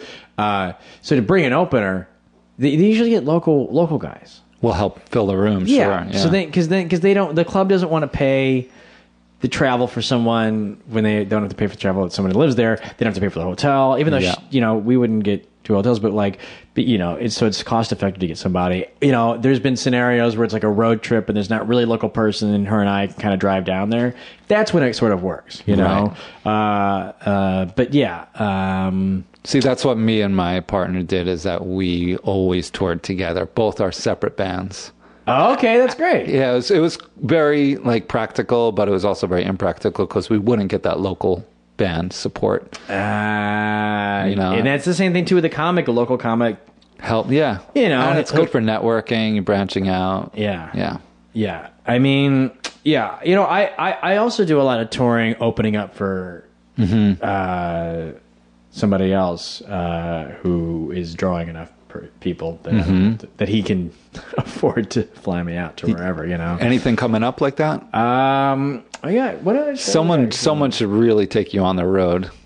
Yeah, bring me out there, man. Put me out. Put me in a thing, and then I'll yell a bunch, and then be weird at some points. I'm trying to think about. I got shows. Yeah, I'm most excited about. The context of comedy. I just get very. I don't know. Touring right now can be frustrating. It's so stupid to be, so many people are like, oh my gosh, I would kill to not have my day job and to be able to tour, you know? And it's great. I'm very grateful for that, But at the same time, though, when I waited tables for all those years, I had this image of I believe in comedy so much, and I love comedy, and I'm passionate about it. And the busboy was like, I would kill to be a waiter. You don't know what it's like, man. And I'm just gazing at the bartender. Right. And he's just looking at a mannequin across the street. Oh, I'd love that job, just to be a window wearer. Just put hats on me during the Christmas time. Motionless all day long. No dick. Oh, that's the life for me. I think it sucks to complain. I have a weird thing where it sucks to on one side, it sucks to complain about, getting to have comedy be where all my income comes from. That's great. Not a lot of income, but it's enough to get by. That's fine.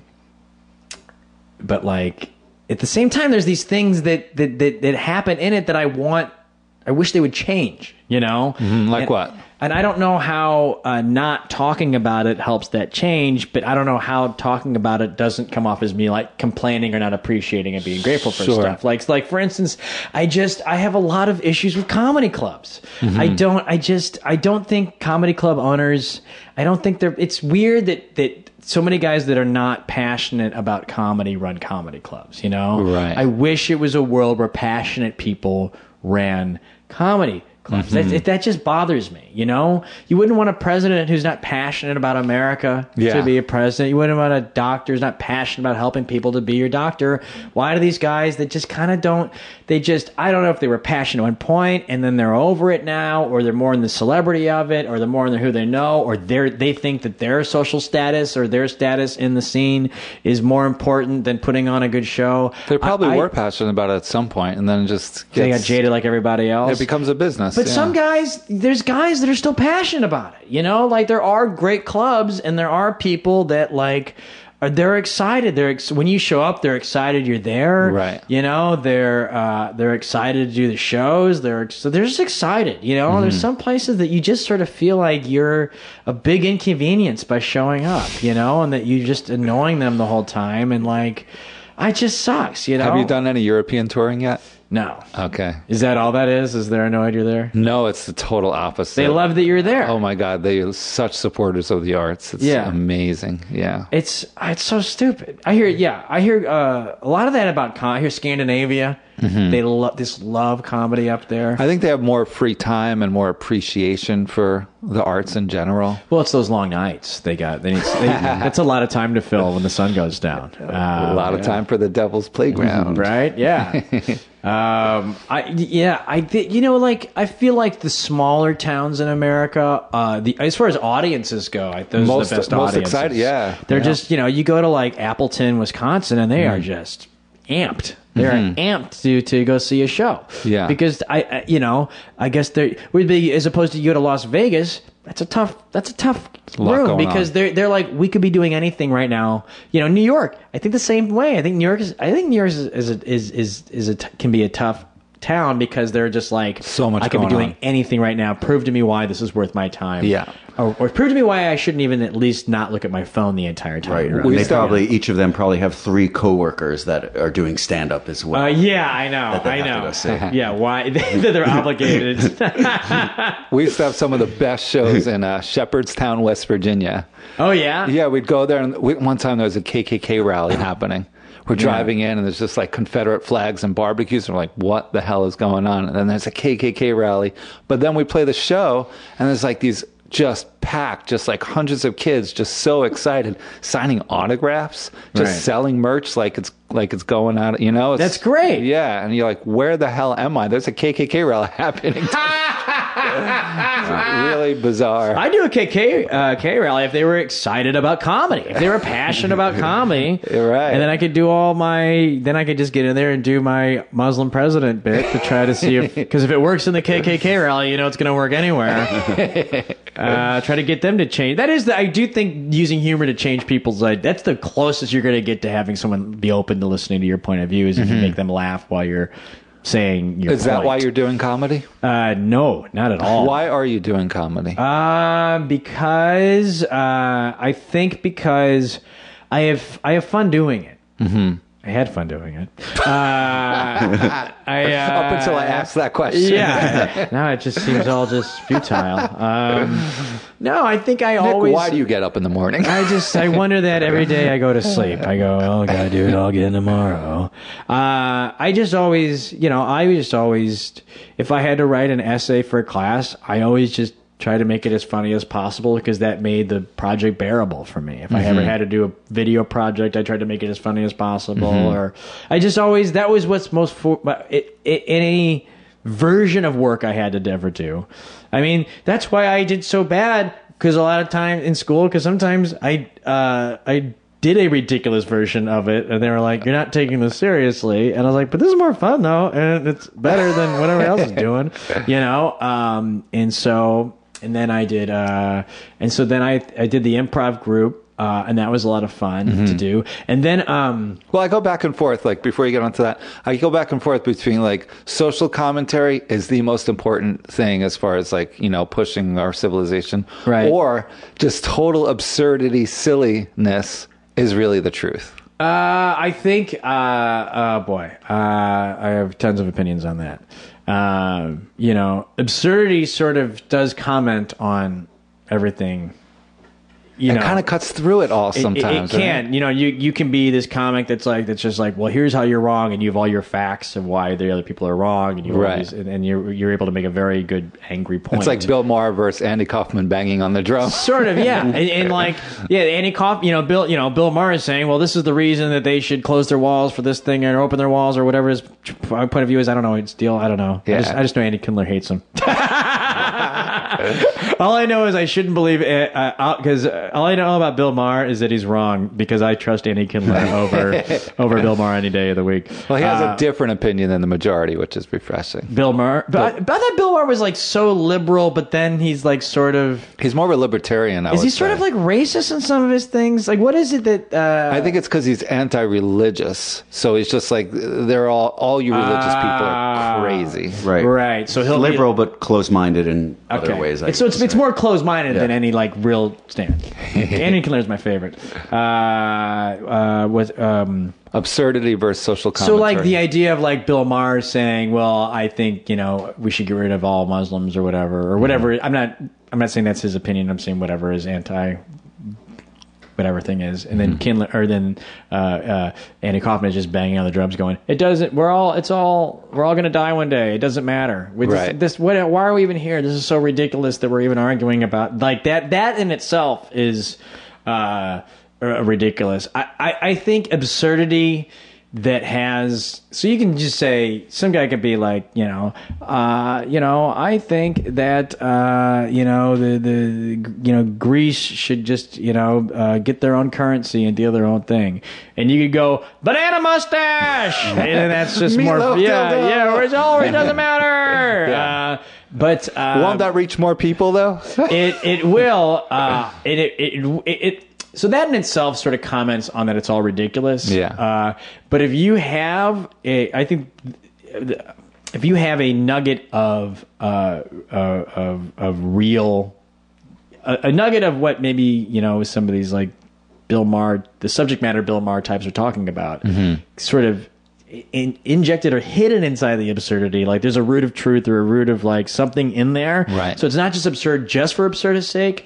There's then that's the more powerful. Like I feel like, for example, you're saying it exists, but here's this absurdity to undercut it. Like for instance, so you could say like people are on their cell phones all the time. I hate people on their cell phones. People on their cell phones should shut up. People stop looking on their cell phones, And then you could have a guy who's like bananas, banana hat, Yeah. Or you can go, or you do, or you can. There's a page where you go, I'm walking. This guy is on his banana. He's just peeling his banana. I'm trying to talk to the guy. He's trying to peel his banana. I was at a show the other night. Everyone's just there on their banana all the time, And like sometimes I had a banana, and then he's on one banana, and then he puts up another banana. This guy's on two bananas. Like how many bananas do you need? And he's got, and this it's sort of you're talking about how everyone's on their phone, but you're being silly, absurd, and pointing out the ridiculousness of it. Yes. All the time. I think that's That's what's, I think, the most powerful absurdity. I don't know. Well, your comedy does have both, which I love. It really does have both. You have total absurdity and a lot of social commentary. I don't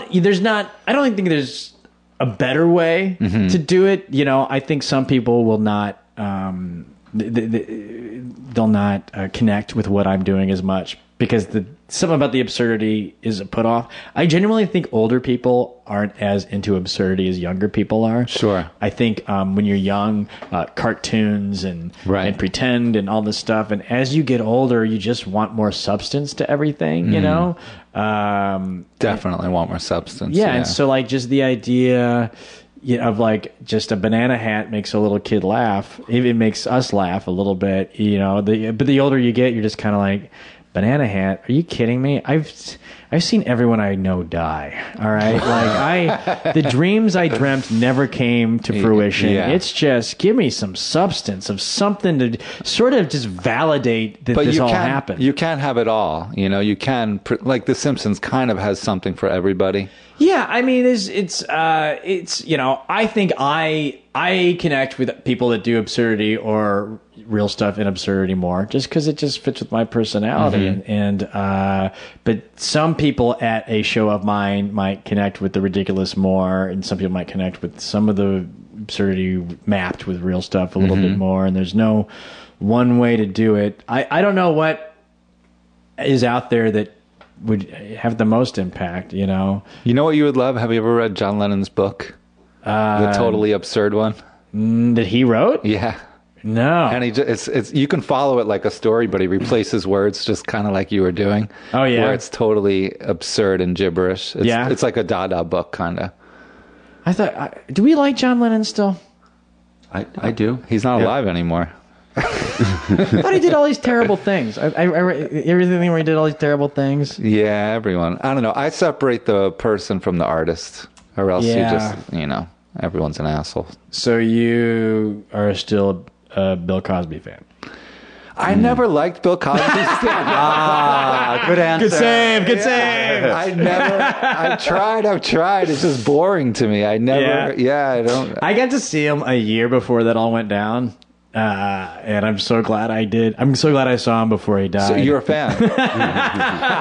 He is dead now. The living dead. Yeah. I did see him and he was great. He was good. That's tough to say that, but he was at that time and period before I knew any of this stuff happened. I went to see Bill Cosby and he was funny. But here's something I think about. Michael Jackson did terrible things. People love him. Again, yeah. Is it because he's just so good where you're just like, I'm not going to stop listening to Michael Jackson? It is. I have the same, I wrestle with the same, because I never really cared for Michael Jackson. But you know what? And I was just like, and people were like, oh, that summer when he died, just everywhere you had to listen to Billie Jean for all of August, and I was just like, will someone from Led Zeppelin die already? I want to mix it up. But conversely, there's some rumors of some nasty stuff that they might have been a part of, Sure. And so I like, they're my favorite band of all time. So like,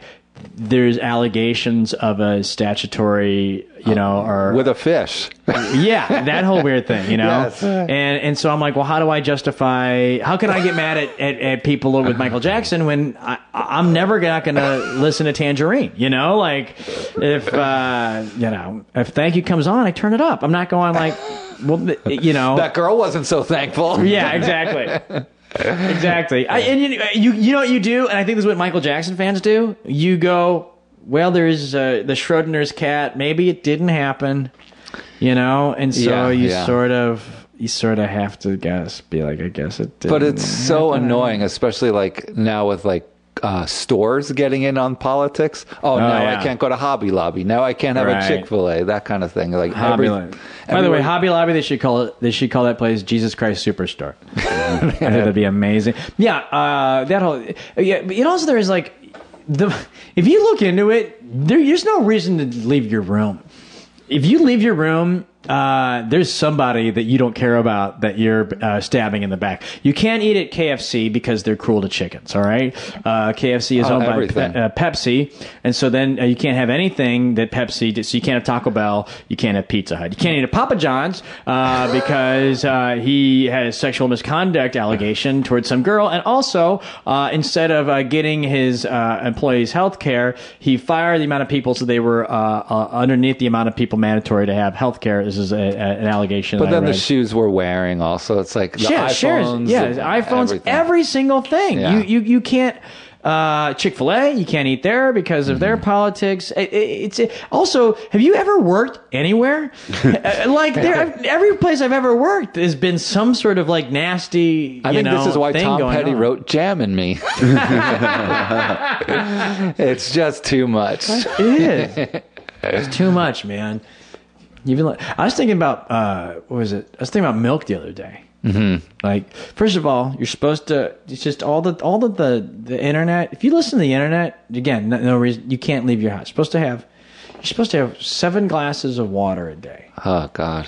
3 glasses of juice, 2 glasses of wine, 3 glasses of milk, Really? 2 glasses and a glass of wine? of coffee. Yeah. I'm down with some of those lists. Yeah, but you can't possibly.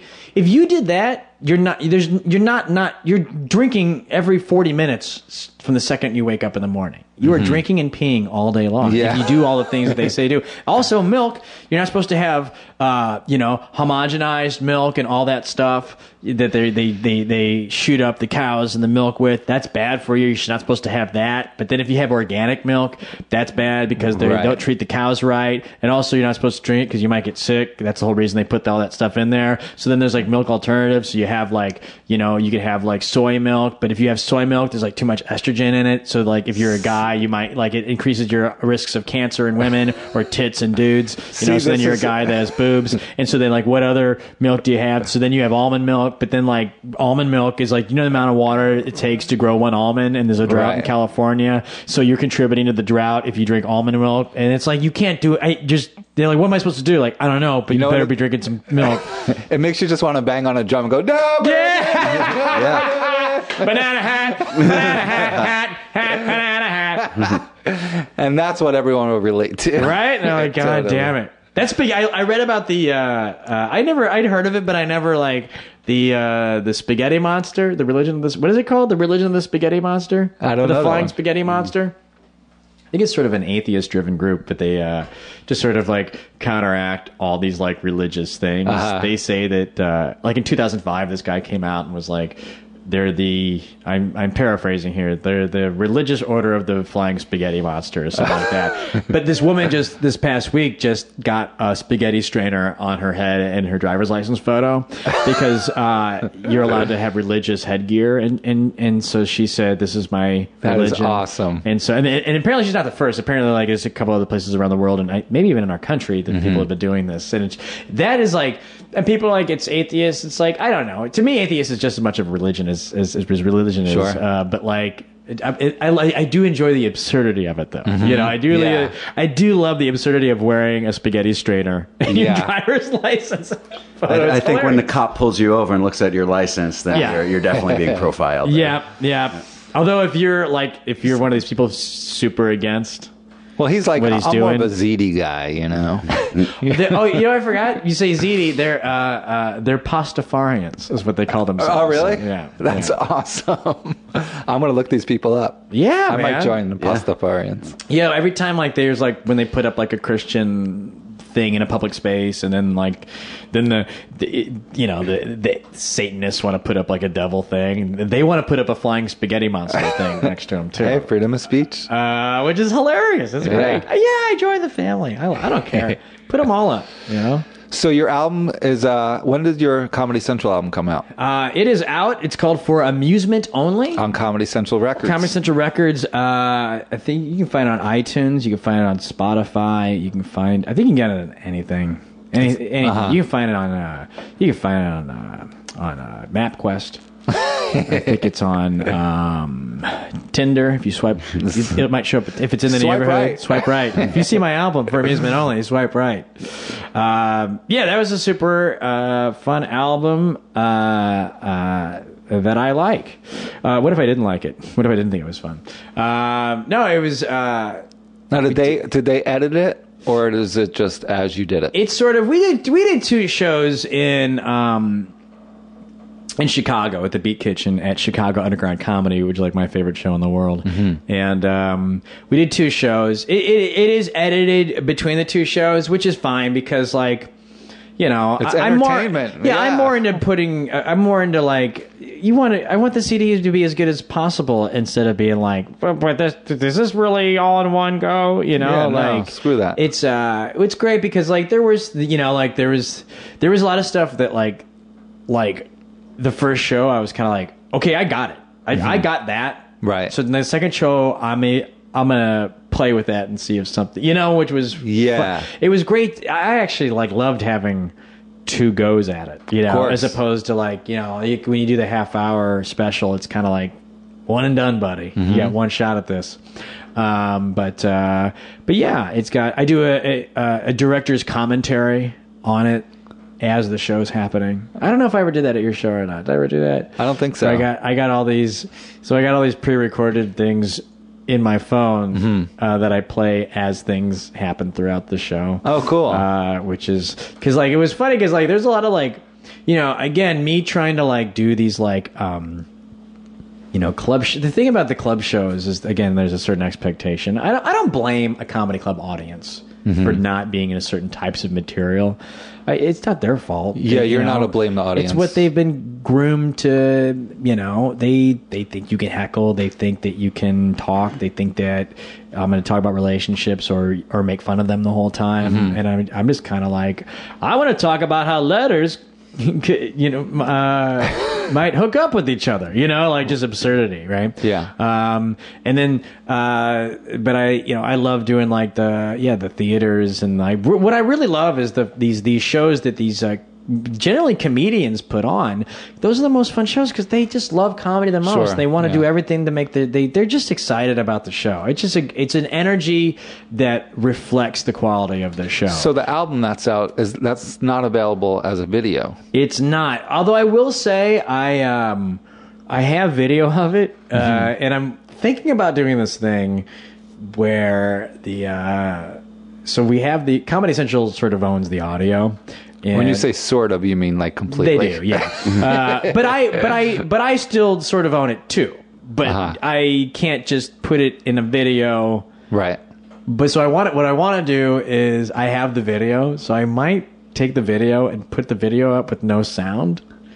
And say you have to get the album and sync it up like a Pink Floyd Wizard of Oz style. Yeah, that's a great idea. So I'm messing around with like it's a little tricky timing the video up to the edited album just perfect.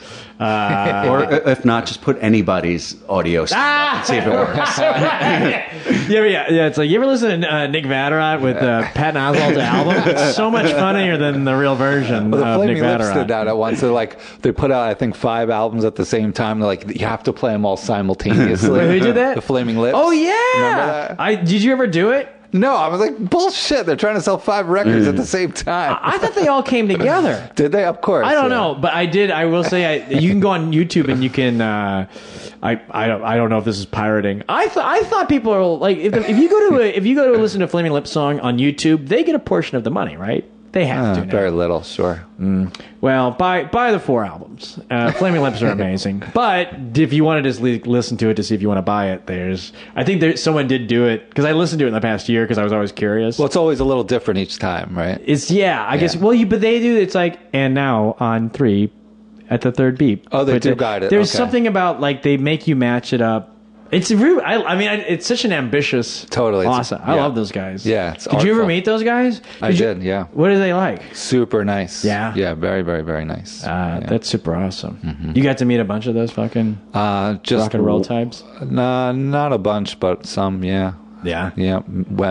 Met Wayne Coyne, and I didn't know the other guys, but Beck was in the room as well. Oh, right on. It was during I bet he was super loud and obnoxious, right? He was nice and good at ignoring me. He loved his salad. He was very into his salad. Yeah, I mean, Beck kind of like, with that whole like how he reacted to the Kanye West thing, he was like instantly, not that he wasn't not cool anymore, but he was instantly like, that was the classiest, coolest way you could have handled that dude being a jerk again. Yeah. You know? Yeah. Nick, thank you so much. Did we miss anything? I don't think anything else. Let's see. Album. It got top 10 on all these lists, so That's check right. it out. Vulture Split Sider, right? Yeah. Top 10 comedy album. What else? I got. You asked about shows. There's this thing, Cool Cow Comedy, in the Virginia area, Lorton, Fredericksburg. I don't know. There's a couple other dates around there. Look up Cool Cow Comedy.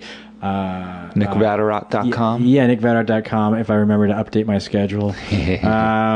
Let's see. Oh, Helium St. Louis, brand new comedy club in St. Louis opened up. Helium. Nice. So I'm going to be there Christmas weekend. New Orleans Comedy Festival in January. Nice. And Chicago Sketch Fest. I'm excited. I'm at Sketch Fest with the group.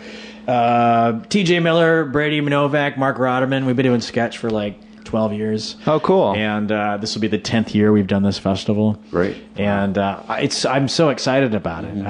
Who do wrote you the sketch sketch? too? I do, yeah. I miss doing sketch and improv a lot. I do. It just sort of moving to New York.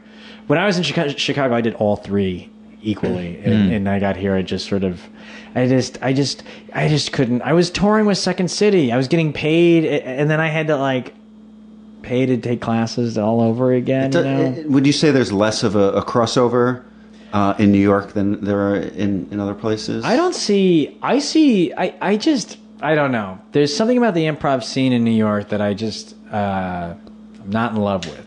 And I just, there's so many stand-ups that come from Chicago, and all those stand-ups, assimilate into the scene very well, into the stand-up scene up here.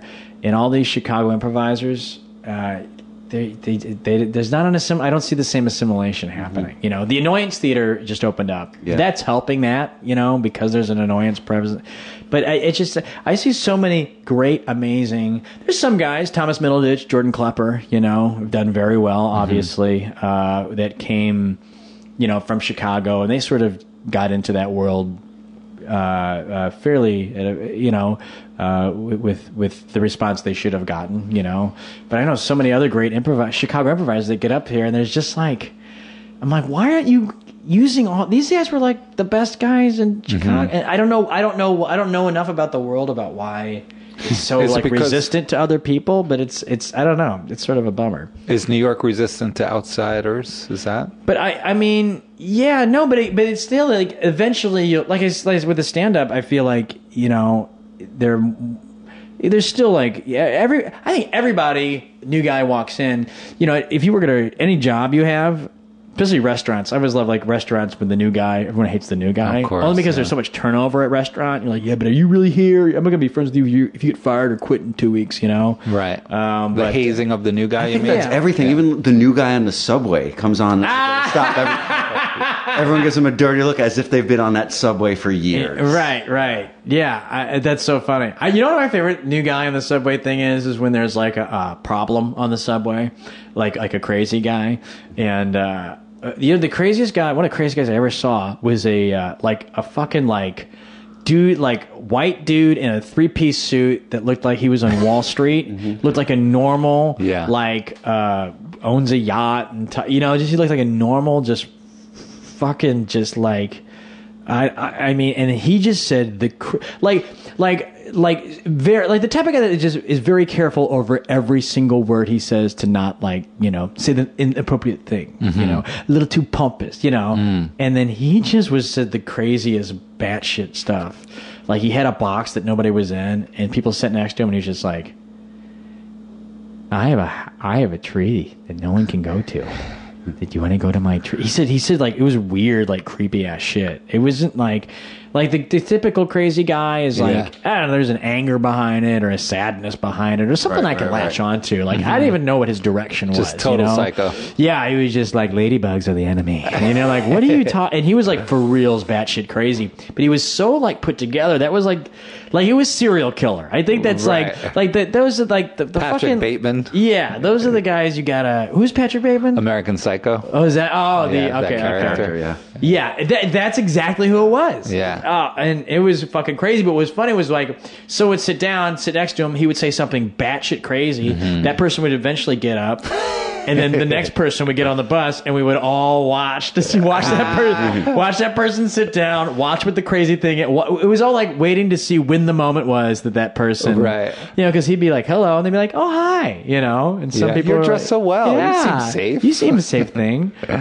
And oh boy, what a crazy, terrible game. Yeah, maybe he's like a big time CEO, and this is what he does to balance his life. Right. Like he didn't.